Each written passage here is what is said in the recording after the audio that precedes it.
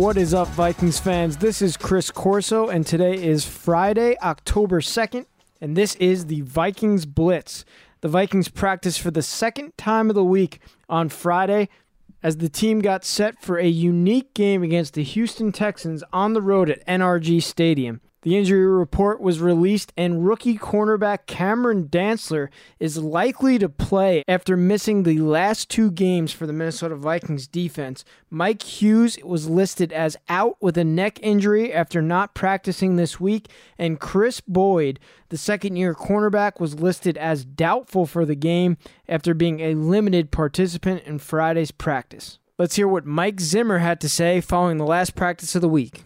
Yeah, I'm really proud about the way they handled things. There hasn't been really any complaining. We obviously have had to do a lot of extra things that we don't normally do.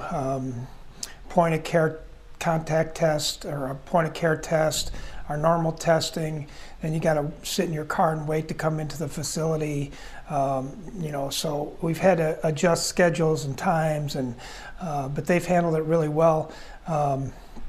And you're going to get a lot of complaining and griping and things like that, but it's been good. I think the guys they're just excited to play football again.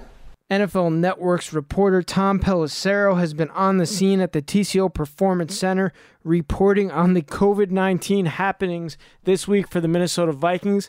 Let's hear his report from Friday on the latest news regarding COVID-19. No positive cases for the Minnesota Vikings out of yesterday's round of COVID-19 testing. They are continuing. They're actually on the field right now for practice under the supplemental intensive protocols that the NFL issued to clubs in a memo last night for any club that might have been exposed to an outbreak, as the Vikings were with the Titans. Some of those protocols include additional point-of-care rapid result testing before you are allowed into the building. Also, the mandatory use of personal protective equipment, including masks on all team personnel. At practice, players have the option of wearing either a mask or the Oakley mouth shield. Everybody has to wear gloves in practice, with the exception of quarterbacks who don't have to have one on their throwing hand. All meetings also being held virtually right now for the Vikings. These are all, of course, very good signs. The game on Sunday against Houston remains on track, but because of the incubation period, as we've talked about before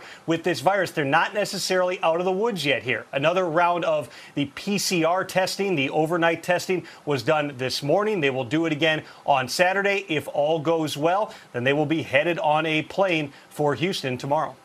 That'll do it for this edition of the Vikings Blitz. The Vikings take on the Houston Texans on Sunday at noon Central Time as the team faces off against another 0-3 team in Bill O'Brien's Houston Texans. Make sure to check out this week's edition of the Vikings Vantage featuring Ben Gessling of the Star Tribune on Friday night on KFan 100.3 as Gabe Henderson and yours truly gets you set with everything you need to know before the game.